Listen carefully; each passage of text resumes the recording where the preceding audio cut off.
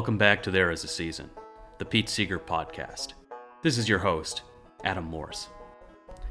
There Is a Season is a podcast devoted to reevaluating the work, music, and politics of the late American folk musician, Pete Seeger. We work towards rediscovering and getting more in touch with Pete Seeger's contributions to better understand how we can more fully apply them now and in the future. Join us today as we discuss Pete's activities between 1940 and 42 with the Almanac Singers. This episode will get into the founding of the group and its members, its political and musical direction, and the forces that eventually started to fracture the group, mainly the press and the FBI, by mid-1942.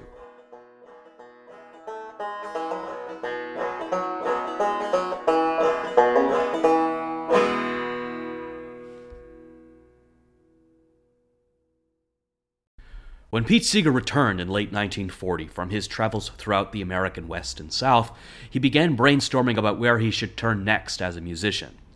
To try and help Pete out a little, Alan Lomax had attempted to get Pete a radio job on his and Nicholas Ray's CBS radio program titled Back Where I Come From. This remotely produced series was based half in Washington, D.C., under Lomax's direction, and half in New York under Ray's. Long before he was a famous Hollywood filmmaker, Nick Ray had been employed by the Recreation Project within Roosevelt's Work Progress Administration during the Great Depression, which Charles Seeger also worked for. Ray had, in fact, previously traveled and had recorded and collected folk songs himself for the government, but by 1940, Ray had changed his direction to producing. Airing 3 nights a week from August of 1940 to February of 1941, Back Where I Come From featured folk performers like the blues singer Josh White, the Golden Gate Quartet, Woody Guthrie, and the singer and actor Burl Ives. Lomax had convinced Ray to give Seeger a chance on air, but Seeger was only hired for a few episodes. It isn't clear as to whether it was Ray or Lomax that didn't ask Pete back. It may have been his current musical abilities, but it seemed as if working and performing solo was not getting Pete anywhere. He needed to work with other people, where there was a more even distribution of talent, musicianship, intellect, and songwriting ability. Pete found this initially in Lee Hayes, a singer and labor organizer from Arkansas to whom we were introduced in the last episode. When Lomax introduced Seeger to Hayes, they both found that they had much in common politically and shared the interest of using folk songs to unite workers and help them organize across the country. Seeger and Hayes first performed together in December of 1940, but by the late spring of 1941, Pete and Lee had found themselves several other members that rounded out the group nicely. Their third member was Lee's roommate, Millard Lampell. Mill Lampell was a Jew from New Jersey and had a knack for getting the group gigs, and was quite skilled in songwriting and rhyming, which would prove indispensable to the group. Their baritone singer was Pete Hawes, originally from Boston. Hawes was connected to the Boston Brahmin status Houghton family, from whom he had inherited money, and is sometimes described as being your classic armchair intellectual who liked to discuss class and equality while sipping a tasty beverage. Alan Lomax's sister, Bess Lomax, was also a member of the group, who was attending Bryn Mawr but would join the group in New York on weekends. Woody Guthrie would of course join the group eventually, but not yet, as he had been hired to write songs for the Bonneville Power Administration in Portland, Oregon, promoting the government's infrastructure projects. Overall, Pete operated as the most serious member of the group and kept the others on their toes regarding paying the rent and getting gigs. Where did the name the Almanac Singers come from? Let's listen to Pete tell the story about the founding of the group and its name. Lee Hayes had been a teacher at a Commonwealth college, and he wanted to put out a book of Union songs, and somebody told him, go to New York, that's where you can find publishers. Woody and I had just put out this songbook we call Hard-Hitting Songs for Hard-Hit People, and we were looking for a publisher for that. So I figured I should look them up. We found that down in Chinatown, there was a fundraising party for some place, and they wanted some singers. And I asked Lee, come along with me, and we'll get a good supper at least. And we made a few dollars, maybe $5 or $10. I don't think $10 was a lot of money. I think we got $5. It might have been $3.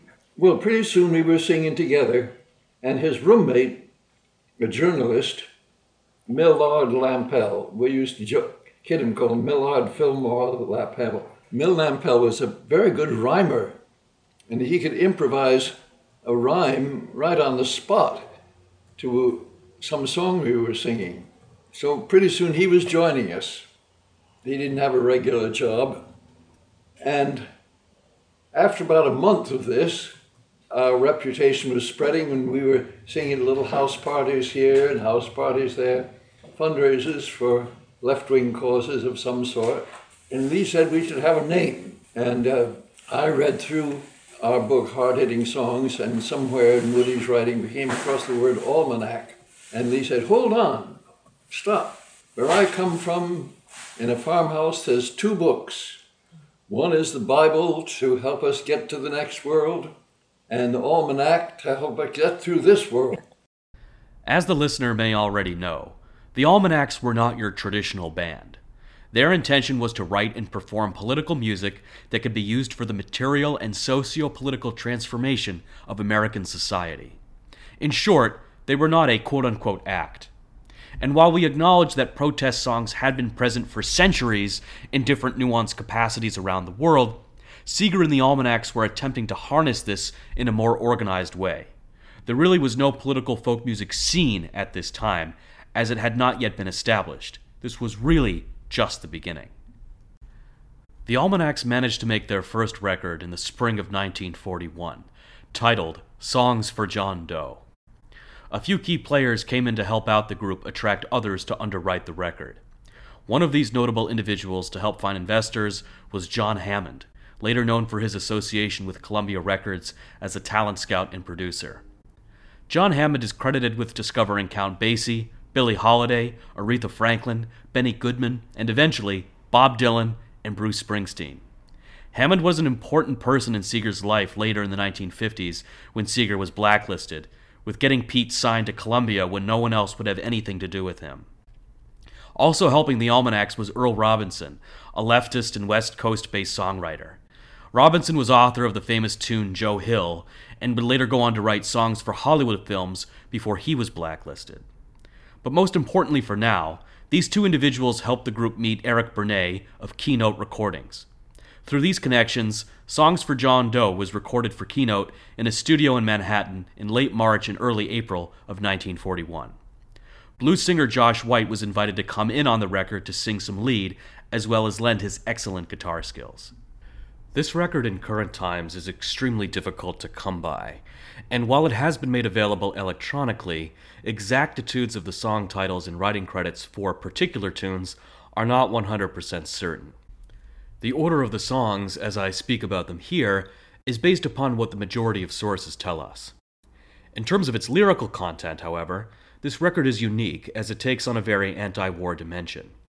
While World War II was on the horizon, much of the American population had enough memory to recall World War I and its loss of lives, and did not want to get involved in another European conflict.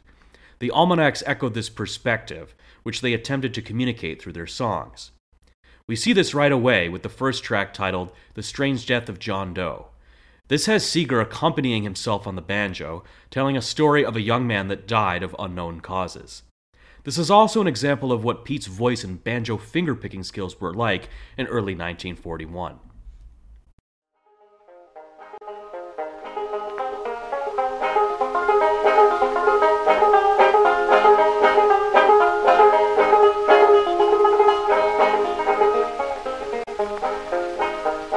They found him dead, so I've been told, and his eyes were closed, and his heart was cold. Only one clue to why he died, a bayonet sticking in his side. Pete's voice does generally hit the melody notes here, but as a tenor singer, clearly he's still working on developing his higher register.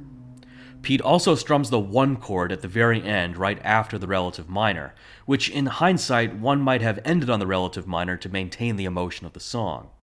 While the tune is perhaps only mildly metaphorical and is perhaps lyrically vague about the exact context, it is clearly intended as an anti-war song. This is continued on track 2, seemingly titled Billy Boy, featuring Josh White on guitar and singing lead, with the other Almanacs backing him up. Billy boy, will you go to the war, charming Billy. It's a long ways away, they are dying every day. He's a young boy and cannot leave his mother. Can you use a bayonet, Billy boy, Billy boy? Can you use a bayonet, charming Billy? No, I haven't got the skill to murder and to kill. He's a young boy and cannot leave his mother. Don't you want a silver medal, Billy boy, Billy boy? Don't you want... The third track, C for Conscription, is a peace song that features Pete in what is probably his first attempt at arranging the blues on the banjo. Pete Seeger is one of very few banjo players who have done this. Earl Scruggs, of course, does it in the bluegrass style, with his and Lester Flatt's instrumental tune Foggy Mountain Special from 1957. But what Pete is doing is remarkably novel, turning the 5-string banjo into a rhythm and blues instrument, which he would continue to do throughout his life in covering others' blues numbers as well as writing his own this way. Pete is combining a couple of traditions here, the 12-bar approach as well as the yodel, being very akin to the traditional Mule Skinner blues or something similar from the Jimmy Rogers catalog. For conscription, and it's C for Capitol Hill. Well, it's C for conscription, and it's C for Capitol Hill. And it's C for the Congress that passed that goddamn bill. I'd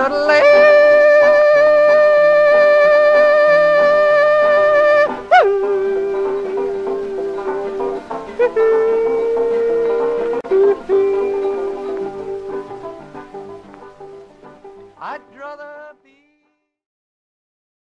The fourth track, Washington Breakdown, more definitively showcases Pete's new style of playing the banjo, the picking up and brushing down as adapted from Bascom Lamar Lunsford.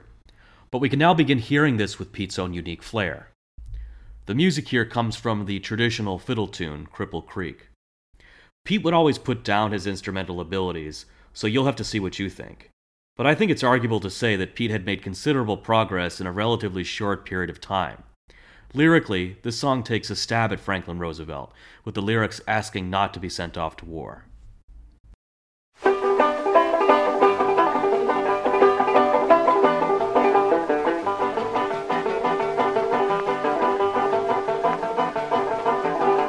Franklin D, listen to me, you ain't gonna send me cross the sea, cross the sea, cross the sea, you ain't gonna send me cross the sea.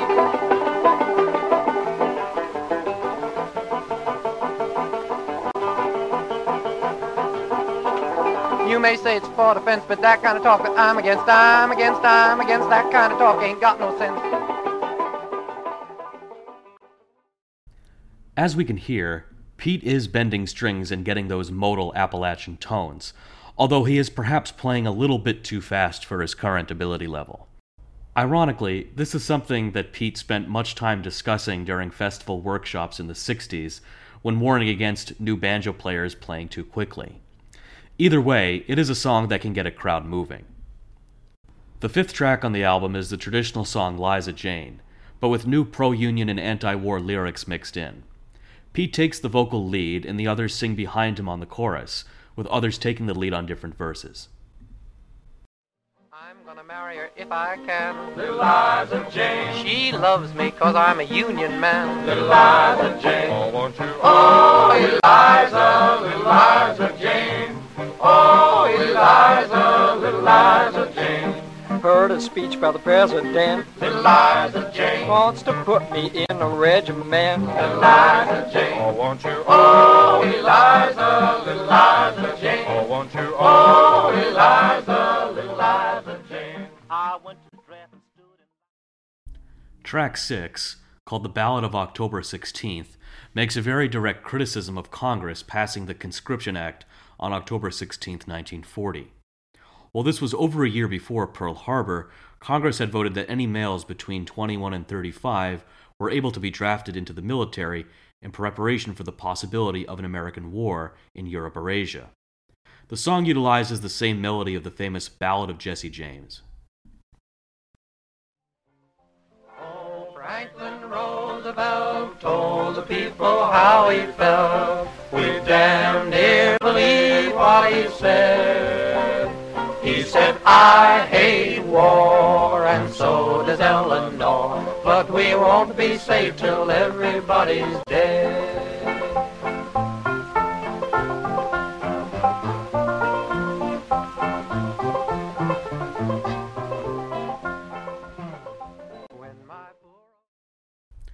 The final track on the record, Plow Under, compares Roosevelt's Agricultural Adjustment Act of 1936, a New Deal program, to the casualties of unwanted war. The AAA attempted to limit the amount of land needed to be in production by paying farmers not to farm, thereby raising prices. But this was controversial because it led to the slaughtering of thousands of baby pigs and destruction of crops that could not thereafter be put into productive use.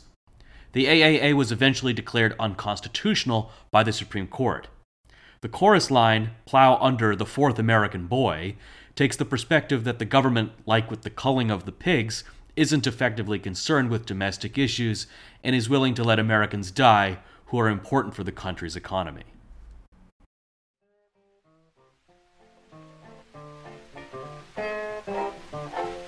Remember when the AAA killed 1 million hogs a day? Instead of hogs, it's men today. Plow the fourth one under, plow under, plow under, plow under every fourth American boy.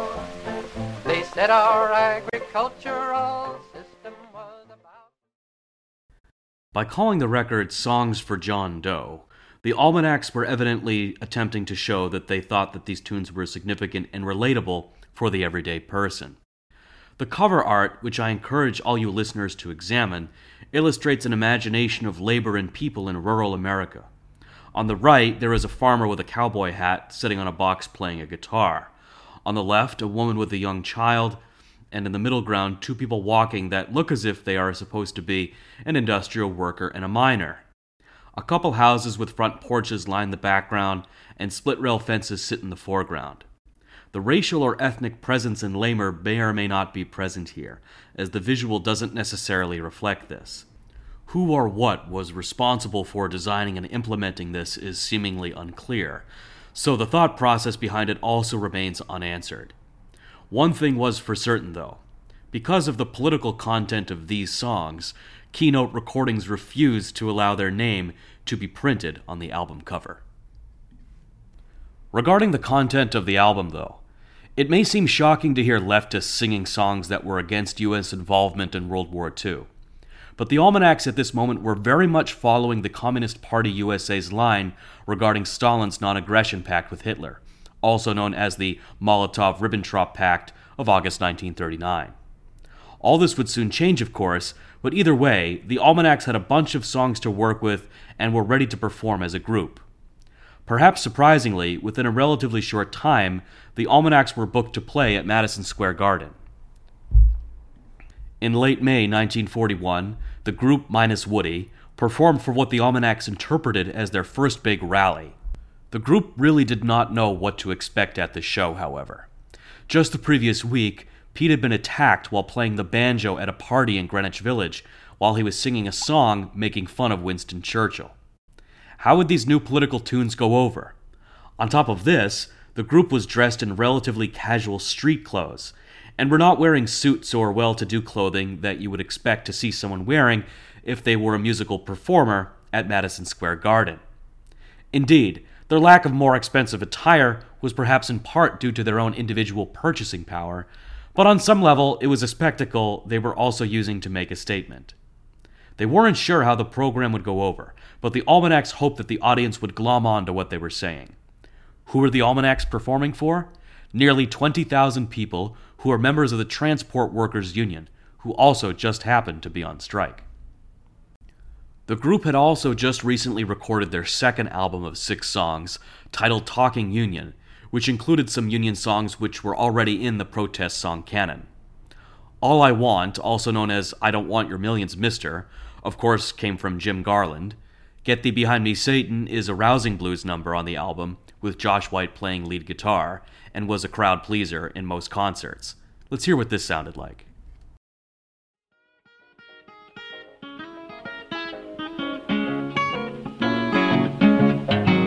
On the 4th of July, the politicians say, vote for us and we'll raise your pay. Get thee behind me, Satan, travel on down the line. I am a union man, gonna leave you behind. So then the company union sent out a call. The title track, Talking Union, was an adaptation of the talking blues style Woody had showed everyone, which involves 3 chords and speaking the words out. Also included on the album was Woody's tune Union Maid, that he had written the year before when he and Pete were traveling together, as well as Union Train and Florence Reese's coal mining anthem, Which Side Are You On? Let's listen to that one. Come all of you good workers, good news to you I'll tell, of how the good old Union has come in here to dwell. Which side are you on? Which side are you on? My daddy was a miner and I'm a miner's son, and I'll stick with the Union till every battle's won. Which side are you on? Which side are you on? With 2 records worth of material, the Almanacs had a bunch to work with when they stepped out on stage that evening. When the group began singing, Seeger started with the tune Talking Union. The crowd reportedly became attentive as Pete spoke out the lyrics. They laughed when Pete said the following line. Course the boss may persuade some poor damn fool to go to your meeting and act like a stool, but you can always tell a stool, oh, that's a fact. He's got a yaller streak running down his back. He doesn't have to stool. He'll always get along on what he takes out of blind men's cups. For those out there who have never heard this song before, Talking Union is an explanation to workers of how you can go and organize a union for yourself. The plain-spoken nature of the song communicated well with the transport workers, and the crowd gave the group a standing ovation. This was a major contrast to when Pete last sang in front of a New York crowd just over a year earlier. And while the peace songs from Songs for John Doe were applauded, the songs that got the most applause that night were the Union songs. Following this performance, the Almanac started becoming relatively popular amongst leftist circles in New York. The Daily Worker, a publication that commented on the happenings of the socialist and communist movements of the day, gave the group very positive reviews. Some reviews of the Almanacs were not nearly as positive, however, such as a review from Time that said, quote, honest U.S. isolationists last week got some help from recorded music that they would rather not have received. Released by the Almanac Singers, a carefully anonymous Manhattan communist ensemble, was an album of 7 songs for John Doe. Professionally performed with new words to old folk tunes, John Doe's singing scrupulously echoed the mendacious Moscow tune. Franklin Roosevelt is leading an unwilling people into a J.P. Morgan war, unquote. An article published in The Atlantic by Harvard professor Carl Frederick was even less friendly, saying that the Almanac's music was, quote, poison in our system, unquote, and that while they, quote, innocuously, unquote, sang about peace, their message was, quote, strictly subversive and illegal, unquote. But despite these reviews, the overall success of the Madison Square Garden show enabled the group, through Mill Lampell's connections, to do a tour of CIO-affiliated unions across the country, which the group saw as a golden opportunity. For those who are less familiar, the CIO, or Congress of Industrial Organizations, was the federation of unions that permitted membership of unskilled workers, which was different from the American Federation of Labor, the parent union of only skilled tradespeople, from whom the CIO had split in 1935. It was later in the 1950s when the two unions merged to form the AFL-CIO, which is of course still in existence today. But it was the CIO unions that the Almanacs wanted access to, likely because of the sheer number of members and the possibilities for connecting with unskilled workers. Mill and Pete prepared feverishly for this tour, while the other members of the group sort of allowed themselves to be led by Pete's leadership.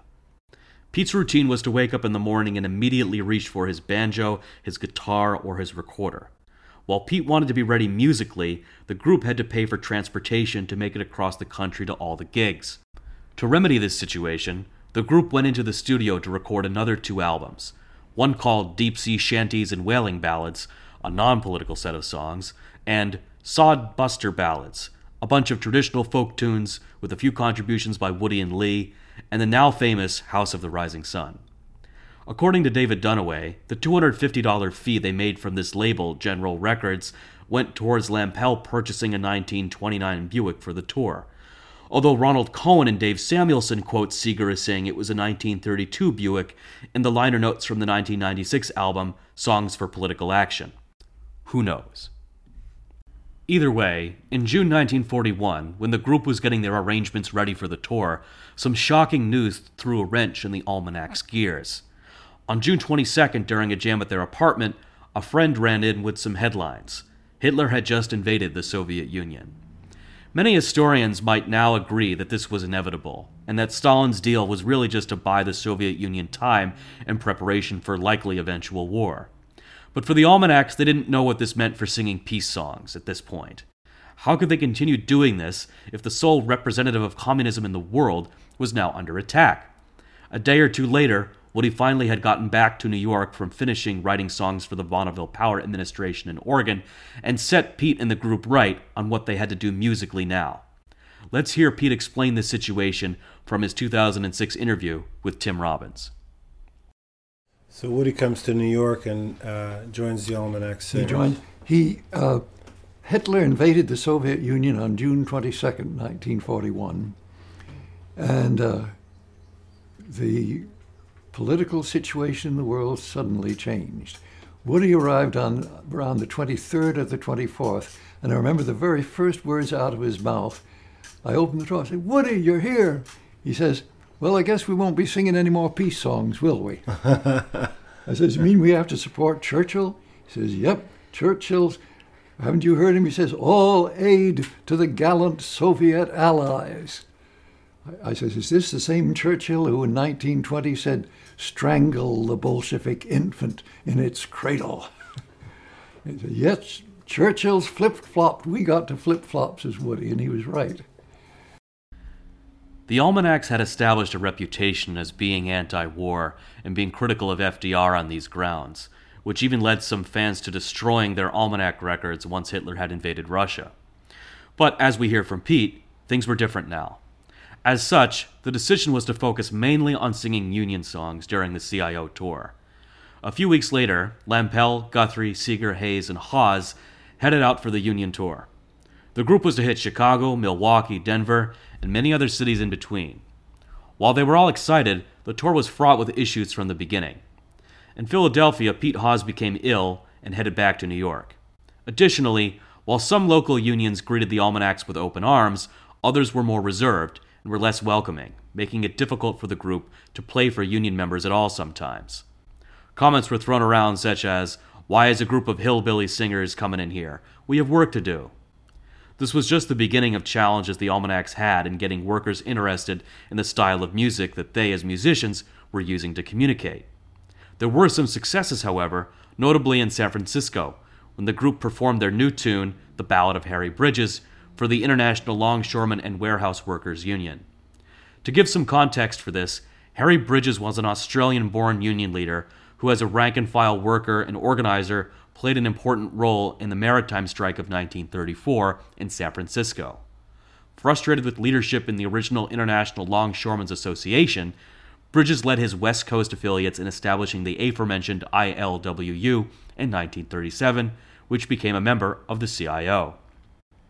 Because he had organized with help from the Communist Party, an effort rose to deport Bridges because he was not born in the United States. So, the way the Almanacs threw support behind him in this performance was very well received by the ILWU's leadership. Let's listen to Pete talk about the Almanac's experience performing this song. We got a request to make up a ballad about Harry Bridges. It was a good song, and a few months later, we went out west, the Almanac Singers. We got a second-hand car, and the four of us sang for unions in Ohio and Illinois and Wisconsin, and then in Colorado, and I think even in Utah. And then we arrived, I think it was in Oakland or Berkeley. It was on the east side of the bay, and we were scheduled to sing at a longshoremen's meeting. And when we walked in there, they were muttering, "Oh, we got work to do. What are these hillbilly singers here?"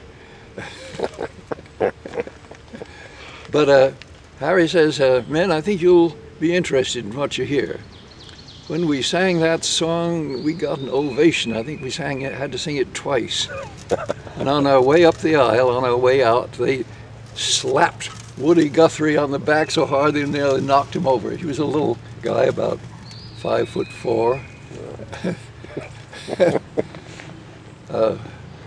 That was our introduction to the West Coast. Wives and kids will starve to death if we don't get organized. Oh, the FBI is worried, the bosses, they are scared. They can't deport 6 million men, they know. And we're not gonna let them send Harry over the sea. We'll fight for Harry Bridges and build the CIO. They built a big bonfire by the... While San Francisco was a major highlight for the Almanacs, members continued splitting off before the tour was over. Eventually, Hayes took a bus home, citing that he was too ill to continue. Lampell met up with an old girlfriend in Los Angeles and got back separately.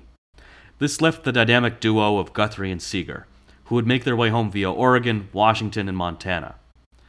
As the listener can probably surmise by now, Guthrie and Seeger's personalities could not have been further apart. Pete was organized, clean-cut, and very attentive to their task at hand. Woody was laid back and went with the flow, and sometimes could be ill-mannered and crass. Pete was drawn to his opposites, as he always had been. But while he admired Woody for his work and his life, given Woody's vices, Pete now had less of a need to see Woody as a role model. In the fall of 1941, when Seeger and Guthrie returned to New York, they faced the reality of not yet knowing exactly where to go with the Almanacs, politically speaking. They would need to give up peace songs and restructure the group a bit. They also faced the issue of topical songs becoming less topical. Many argue that topical songs have a shelf life, that when times change, then songs about current events become less relevant. This is true to a certain extent, although we need to appreciate how topical songs continue to have educational merit in the long term. For example, many can learn a good deal about periods of history from topical songs decades later. I'm sure many listeners have benefited from Woody Guthrie and Phil Oakes' compositions for this exact reason. But for the Almanacs at this juncture, this was an issue. In addition to figuring out new music, to work on their politics some more, the group began meeting with a representative of the Communist Party who taught them more about Marx and the class basis of society. To be radical meant being accepted by the party at this time. But although Pete was very much an intellectual, he got bored of these academic conversations, which he saw as too abstract. While he appreciated the theoretical foundation one needed to think, Seeger was pragmatically oriented, and eventually would drift off from these meetings. Eventually, to make a point when having a political conversation, one of the Almanacs would take out one of their instruments, and an intellectual chat would turn into a jam. But to try and get more organized, the Almanacs all moved in together in a townhouse on West 10th Street in Greenwich Village. Woody took over the entire second floor, and the others bunked where they could. The house would have instruments, notation, and lyric sheets everywhere, and music would always be coming out of one room or another. Woody was writing a lot of songs, and people would come down in the morning to find him slumped over a typewriter with an empty bottle of wine next to him. Leadbelly, Earl Robinson, and others from the music business would drop by to play music, with some sessions going late into the night, with new verses being improvised on the spot to old folk tunes. On nights when the group had gigs, they would travel the proverbial subway circuit, starting at around 9 p.m., going from one gig to the other, ending at around 3 in the morning. But really, to pay the $95 a month rent, the Almanacs held rent parties on Sunday afternoons, where friends would pay a few dozen cents to hang out and listen to music. But, as time went on, the Almanacs discovered that they were not being taken seriously. Seeger had formally joined the Communist Party by this point, as it meant that you were willing to walk the walk. However, party affiliates would complain to Seeger and the Almanacs that their songs weren't radical enough. For example, singing about Jim Crow wasn't sufficient. They had to say the explicit lyrics, "Jim Crow must go," in order to satisfy the party's expectations. But on a musical front, the group wasn't having its desired success either. Bess Lomax stated that maybe they were in the wrong city. They were facing the same issue that they had on the CIO tour, where urban and immigrant audiences struggled to connect with rural folk song approaches. New Yorkers were more interested in the pop and jazz tunes of the day. Perhaps if Seeger and his companions had played saxophones, they would have gotten more traction with the New York audience. Additionally, in terms of having an authentic edge, Guthrie and Hayes were the only real working-class members of the group. Pete's positionality did not lend to the same kind of social or political meaning the others brought, and Pete knew this. To a certain extent, this also speaks to musical performance.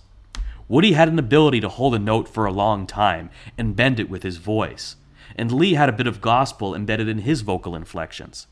This sort of thing is perhaps produced by what music one is exposed to as a child, but one's class positionality has to do with being around that kind of music and singing in the first place. Pete wasn't raised on this. Furthermore, the vocal technique that somebody like Woody Guthrie had also came out of his lived experiences. This is a key phenomenon to appreciate regarding one's social and musical subjectivity. When interviewed at the Ash Grove in 1971 in Los Angeles, Muddy Waters talked about this social and musicological phenomenon in his own case. That white kids could learn to play the guitar pretty well, but they couldn't sing the same way or get the same feel as he could, simply because they haven't had hard times. In other words, when one sings, one is reaching from a different place, and how you sound is a product of those times, memories, and experiences. We often think of the field holler or the blues as prime examples of this, but it is possible for this to be found and can come out of any folk or roots tradition anywhere. To be sure, throughout his career, Pete Seeger would acknowledge that he had a kind of imposter syndrome at his live performances, but would defend the importance of getting the music across as best he could. Thus, we can conclude that, without a doubt, the Almanacs had their limitations, but they believed that the accessibility of the music had socio-political potential for fighting the capitalist system. Pete was this in-between artist and activist, straddling the line of rural and city. But despite all these elements that at face value might seem faulty, Pete and the Almanacs were folk musicians, and folk musicians they would stay. Besides the question of authenticity, though, the Almanacs faced hardships getting gigs after Pearl Harbor. Now unions and management were signing no-strike pacts left and right to support industrial production for the war effort. Only a few small unions around the city wanted the Almanacs to come out and sing strike songs now. The group had moved to a new apartment on 6th Avenue, but with all their gigs drying up because no one wanted to hear union songs, they were struggling financially. Their landlord even had gone to court to try and evict them due to lack of rent payments. Gordon Friesen, an occasional member of the Almanacs, wrote the following about keeping the Almanac house going. Quote, Pete Seeger, diligent fire builder and stoker, finally had no fuel left to feed the furnace. All efforts to keep the house heated on weekdays were abandoned. Frigid temperatures took over. Windows frosted. Pipes froze. Icicles grew like stalactites in the bathroom. The only source of heat, really quite feeble, was the gas oven in the kitchen, lit and turned up full force. Those huddled around the open stove door could hear the chattering teeth of guests, fool enough to stay overnight. Woody, always ready to record in song what went on around him, wrote a blues, one verse of which went, I went into the bathroom and I pulled up the chain. Polar bears on icebergs came floating down the drain. Hey, pretty mama, I got those Arctic Circle blues. Unquote. Things eventually got so bad that the group kept their pooled resources in a box in the kitchen, where everyone was allowed $1 a day on the honor system, which didn't always work. When Pete would encounter Lee and Woody sharing a bottle of something, he would tear into them, with Lee and Woody barely acknowledging his annoyance. On top of all this, Bess Lomax, the only one of the group with a regular 9 to 5, ended up losing her job as a secretary, and finances plummeted even further. Pete was beside himself with how things were going. But as winter passed, things seemed more promising for everyone. Toshi had resurfaced in Pete's life and was now commonly frequenting the Almanac house. The group had turned its efforts to writing anti-Hitler tunes and war songs. As chance would have it, pro-war songs were becoming pop hits, and so this became the focus of the Almanac's next album, titled Dear Mr. President, released in February 1942.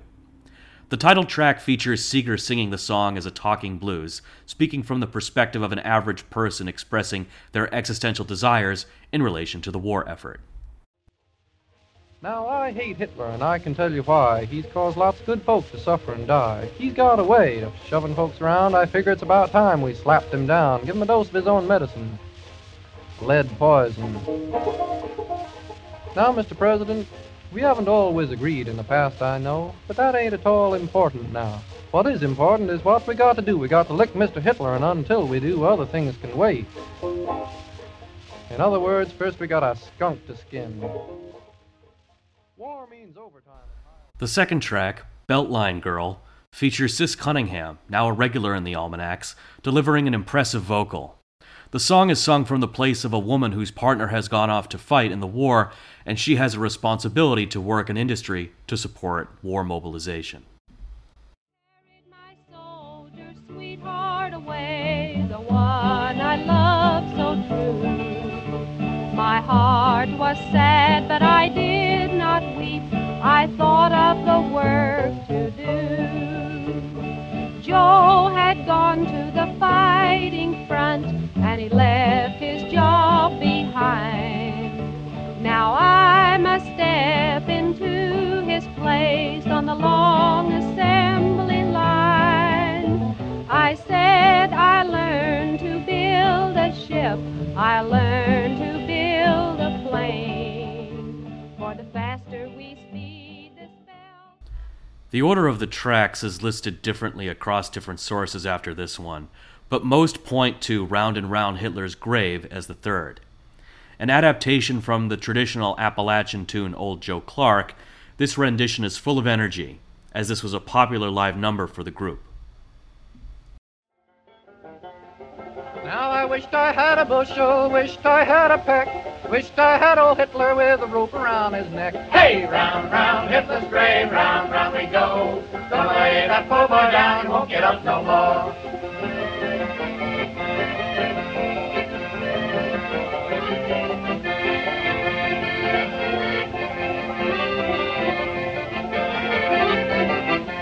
Mussolini won't last long, tell you the reason why.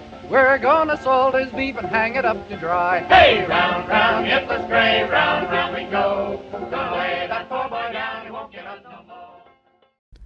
Pete's banjo playing gets the basic melody here, although we can tell he was still continuing to develop his skills, as several important melody notes are left out of the A part of the song. Following this is the song Side by Side, which features occasional Almanac member Arthur Stern. Musically, this seems to be a combination of Appalachian and some Eastern European influences. The Almanac's consistent harmonic choral approach is uniquely utilized here in telling this metaphorical story about a man who wanted to kill his companions, but others rose up against him, likely analogous to the Allied powers in Europe. On the hill, Hullabaloo-balay, hullabaloo-balay, and in this house 8 men did dwell. hullabaloo-balay. One stood up and shook his fist. Hullabaloo-balay, hullabaloo-balay, I'll get stronger than the rest. hullabaloo-balay. He first began to cheat and steal. Hullabaloo-balay. The next song, Deliver the Goods, speaks to the efficacy of American industrial production and engineering in being able to defeat the Nazis. It's gonna take everybody to win this war. The butcher and the baker and the clerk in the store. The guys who sail the ships and the guys who run the trains. And the farmer raising wheat upon the Kansas plains. The butcher, the baker, the tinker and the tailor will all work behind the soldier and the sailor. We're working in the cities, we're working in the woods, and we'll all work together to deliver the goods. Now me and my boss, we never did agree. If the thing helped him, then it didn't help me. But when a burglar tries to bust into your house, you stop fighting with the landlord and throw him out. One of the most successful songs to come out of the album was the final track, Reuben James. In October 1941, before the Japanese attacked Hawaii, a German submarine had fired upon and sunk the USS Reuben James in the North Atlantic off the coast of Iceland, with 95 men dying in the attack. A previous incident had occurred in early September when a U-boat fired upon the USS Greer, but the torpedo did not make contact. The Reuben James was sunk by the Germans, and what many consider was the first act of overt aggression towards the U.S. by Germany. Yet this did not immediately lead to a formal declaration of war on the Axis powers. The Almanacs felt as if this event needed exposure and chronicling. Woody took the melody of the famous Carter Family song, Wildwood Flower, and then wrote new music for the chorus, with lyrics saying, "What were their names? What were their names? Did you have a friend on the good Reuben James?"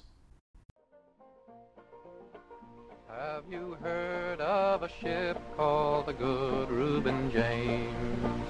Manned by hard-fighting men, both of honor and fame. She flew the stars and stripes of the land of the free, but tonight she's in her grave at the bottom of the sea. Tell me what were their names, tell me what were their names. Did you have a friend on the good Reuben James? What were their names, tell me what were their names. Did you have a friend on the good Reuben James? This is perhaps some of the Almanac singing at its finest, not focused on numbers or data, but on people, the true common denominator of the whole situation. The Almanac's new songs proved fruitful and got them greater exposure. A photographer from Life magazine showed up at one of their Sunday rent parties. Additionally, Pete, Sis Cunningham, Woody, and Bess landed themselves a gig playing on the CBS radio program We the People. Following this, the group was invited to appear on another radio program called This Is War for 30 million listeners. The Almanacs were lucky because they emerged at a time when radio was looking for cheaper performers. Hollywood had recently doubled their royalties from music published through ASCAP, or the American Society of Composers and Publishers. Radio stations went their own way by setting up BMI, or Broadcast Music Incorporated, and began looking for unsigned and unrecorded acts. The Almanacs were perfect for filling this gap, or so it seemed to the industry anyway. Their radio presence led to the group being picked up by the well-known management group, the William Morris Agency. They were also contacted by Decca Records, who expressed interest in potential plans for a formal record contract. The Almanacs themselves now joined a union, Local 802 of the American Federation of Musicians, with their first dues paid by the agency. Now, with the help of William Morris, the Almanacs got connected to one of their best-paying gigs yet, an audition performing for wealthy businessmen at what was referred to as the Rainbow Room, one of Manhattan's high-end nightclubs 65 stories up at Rockefeller Center. The agents at William Morris thought that this could lead to a 15-minute-a-day slot singing headlines on CBS radio. All this sounded glitzy, but that's all it really was. It would appear that the Almanacs were quote-unquote making it, but this couldn't have been further from their goal. Despite this conventional marker of success, the Rainbow Room did not turn out to be the audience that the Almanacs were looking for.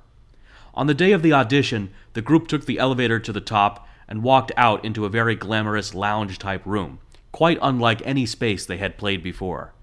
Guthrie particularly felt out of place. They were led over to where the band set up and got started with Round and Round Hitler's Grave. The audience seemed to enjoy the group, but some were calling out that the group should wear overalls and the women should wear sunbonnets to fit the stereotypical part better. Woody was already fuming when the Almanacs overheard this audience chatter. Next, they played Leadbelly's blues tune, New York City, but in epic frustration, Woody began improvising verses on the spot to jab back at the offensive businessmen. Lyrics included, quote, "At the Rainbow Room, the soup's on to boil. They're stirring the pot with Standard Oil. It's 60 stories high, they say, a long way back to the USA. The Rainbow Room is mighty high. You can see John D. go a-flying by. By the Rainbow Room is mighty fine. You can spit all the way to the Texas line." Unquote. The more terse Woody got with his verses, the more the audience howled with laughter. Bess Lomax later stated that Woody had never been more humiliated and never really got over the incident. Pete walked away just as infuriated, saying they'd never have been able to really sing their own songs in such a venue anyway. But the nail in the coffin for the Almanacs didn't come from their logistical issues or lack of commercial desires. No. The final straw came from none other than the FBI and the newspapers. As many of us know, the FBI's surveillance of Pete Seeger is a motif that ran throughout Seeger's and his fellow musicians' lives, but it began earlier than maybe some listeners realize.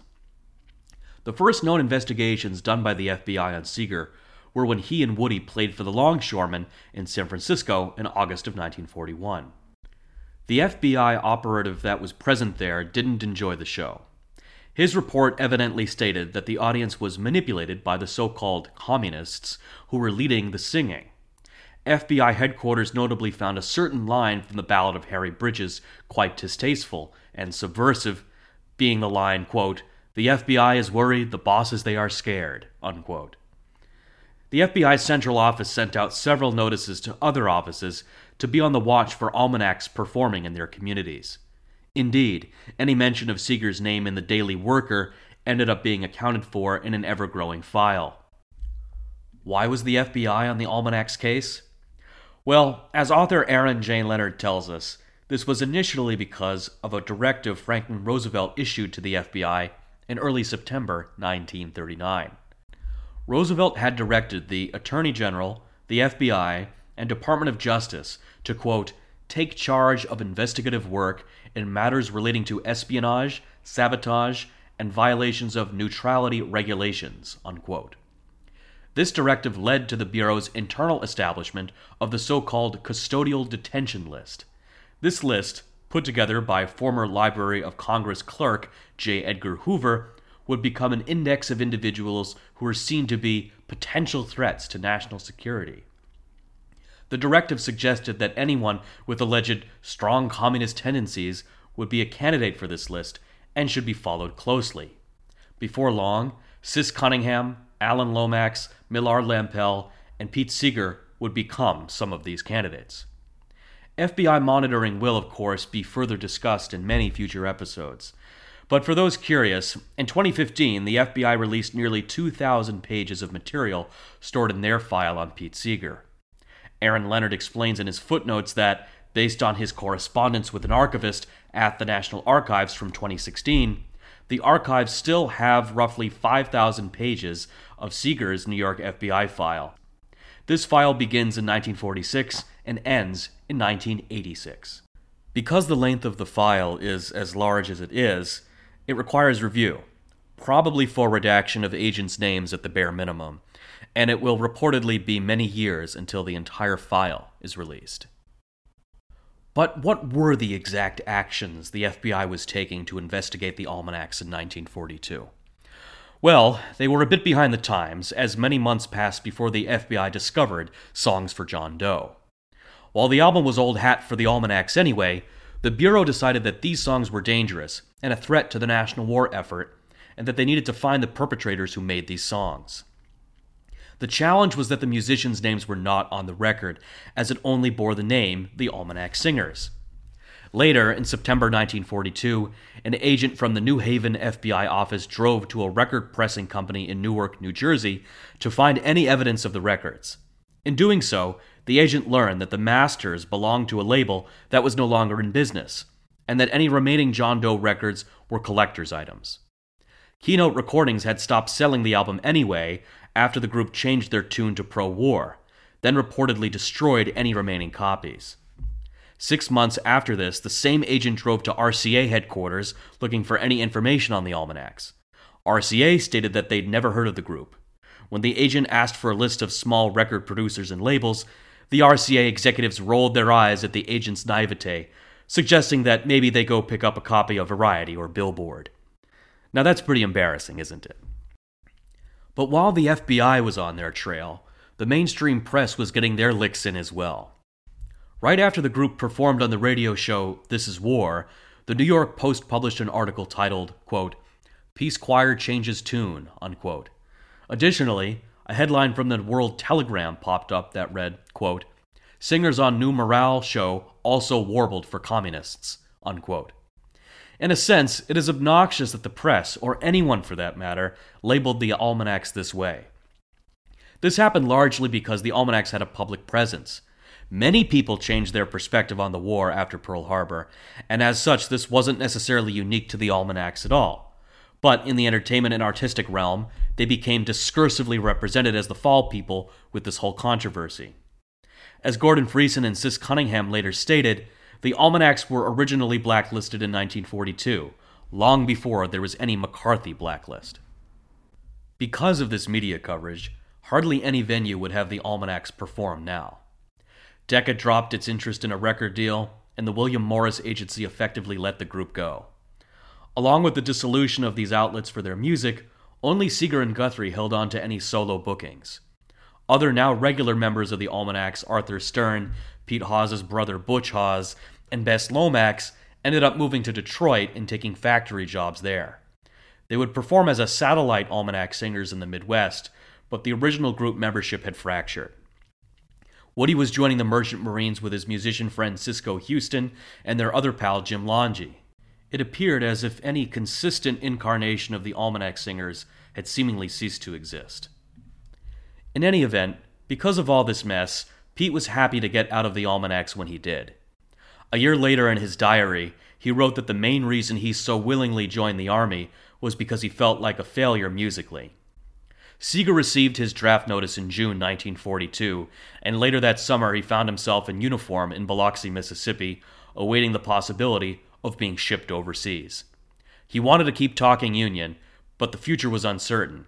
In his words, he had no idea if he would come back from the war, quote, "wounded, crippled, or blind," unquote. We watched for the U-boats and waited for the fight. Then a whine and a rock and a great explosion roared. They laid the Reuben James on that cold ocean floor. Tell me what were their names? Tell me what were their names? Did you have a friend on the good Reuben James? What were their names? Tell me what were their names? Did you have a friend on the good Reuben James?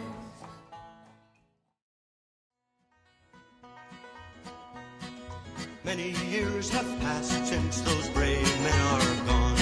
Those cold, icy waters, they're still and they're calm. Many years have passed, and still I wonder why the worst of men must fight, and the best of men must die. Oh, tell me what were their names? Tell me what were their names? Did you have a friend on the good Reuben James? Tell me what were their names? Tell me what were their names? Did you have a friend on the good Reuben?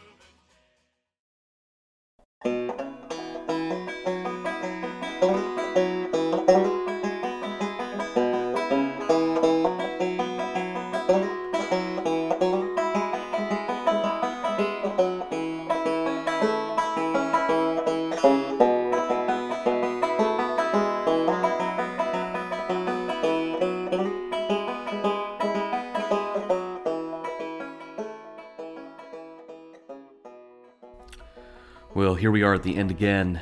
Thank you so much, everyone, for listening to this episode. I know it was a long one. When I originally planned it, I thought I could fit World War II in with this one, but when it comes to the analysis of the Almanac's albums, and then when it came to thinking about discussion of public response and everything, I discovered that, World War II is really a separate chapter anyway, and needed to separate those. let me just say, I think it's necessary to do some album analysis of Seeger and his fellow artist musicianship. I really enjoyed getting into it this time, and this is something that is very rarely discussed or examined at all. Sort of a lyrical and poetic and musical analysis of Seeger's albums, and I think all the musical contributions and impact of the Almanacs are underappreciated if we don't do all of this. You can hear a lot of their influence, of course, I believe, in the 60s revival period, and today, certainly in terms of using the 1, 4, and 5 chords in an accessible manner. But I think a lot of their choral and harmonic vocals are very unique to them. And it's questionable whether there has been a group that's matched the Almanacs in the same way, musically speaking. Have they really been challenged? For those listeners that are new to Pete Seeger or new to folk and roots music, and even for more experienced people, please remember that you don't always have to agree, nor do you always have to make a decision about whether you disagree with the politics of the songs. I think that from today's standards, the isolationist standpoint of the 1930s is well understood, even if people now in retrospect believe it was the wrong policy to ignore Roosevelt's desires to enter the war earlier. But whether or not we agree or disagree with that is perhaps even beside the point here. What I hope to draw attention to is the technicalities and imperatives for how music and politics are grafted together through this lens, and what the influences were and how possible it is for anyone to come to write a political song. And we definitely have several political folk musicians and roots musicians today in the 21st century that have adopted these techniques and desires. Although I would suggest that the American political folk music scene now is somewhat lacking. I mean, are we really fruitfully doing the things that the Almanac showed us and using all those methods? Are we actually applying them? The jury's out for me on whether we're really doing that and getting to the core. With the presence of technology and images and AI and all the rest of it now, the trend has become for people to prefer image and imagination purely over reality. And I would argue that this is not necessarily a good value, and it can be quite damaging for our society at a global scale. And music has a role to play in fighting all of this unreality, to borrow a word from one of John Hartford's songs. And I hope folk and roots music can forget about, the trivialities of how people look when they're performing, or the performativity of what you're wearing, or playing behind some stereotypical backdrop or setting, and focus more on the message of the music and the material changes it's supposed to bring about. And I'm not saying that music and songs shouldn't transform and develop. We can anticipate that this happens in many ways, and musical change, of course, happens and should happen. But I think the bigger picture is if we give in to the consumerist unreality of contemporary technology in terms of how it conditions us to experience and think about music, then we're not really listening to the Almanac Singers at all, are we? We're not really paying attention fully to what they have to say. It's just something I think we need to check ourselves on from time to time. I did want to make a further note about the FBI and their presence investigating the almanacs in the early 40s. They weren't exactly, of course, stopping the almanacs in the moment, and naturally the almanacs weren't aware this surveillance was really going on. But I think it's important to later acknowledge that what begins even now in the early 40s has this impact in just a few very short years of making these peace records.